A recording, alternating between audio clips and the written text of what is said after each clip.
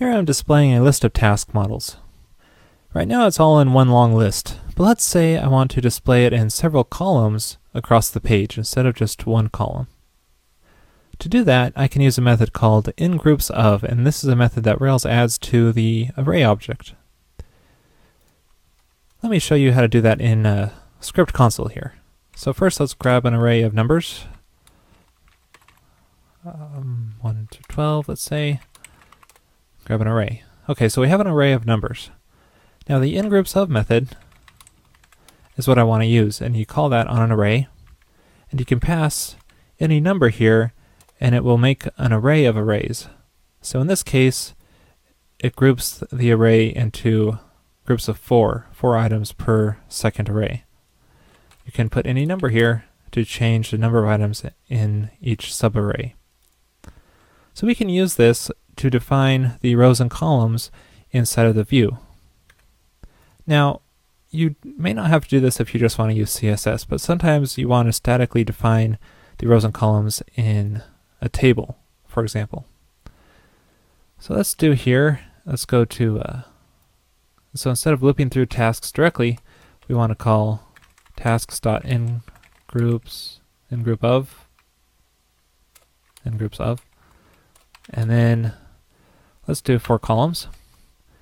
And then you can pass a block to this inGroupsOf method, which is just like looping through the array. So this will return the row of tasks. And then we'll do a secondary loop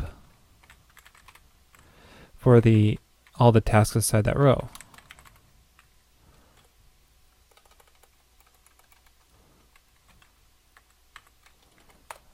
Okay, let me clean this up a little bit. Okay.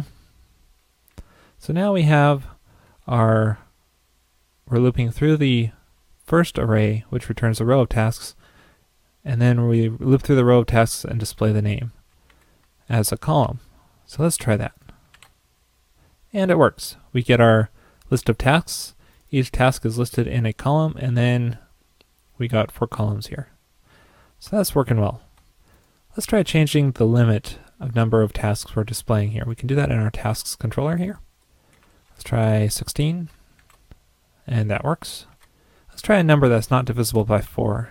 Let's do 14. And we get an error message. And that is because the inGroupsOf method pads the array, leftover array, with nil values if it doesn't fit directly. For example, let's go back to Script Console here and let me show you. Let's try inGroupsOf 5.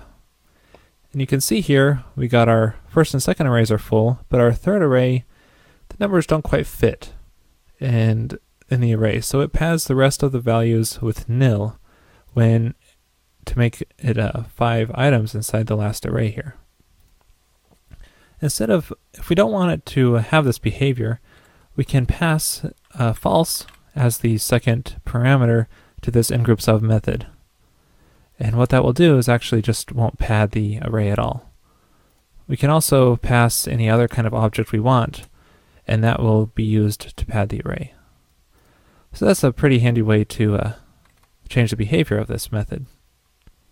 So let's just pass false to this because I don't want that behavior. And now we don't get our error message. So if you ever need to display a list of items and columns and rows like this, the inGroupsOf method is a great way to go. Hey, Peepcode just released a new screencast. Go to peepcode.com to check it out. This topic is with JavaScript with prototypes, so if you're into Ajax and JavaScript, you'll definitely want to check it out. Mine's downloading right now, but from what I've seen of the preview, it looks very good.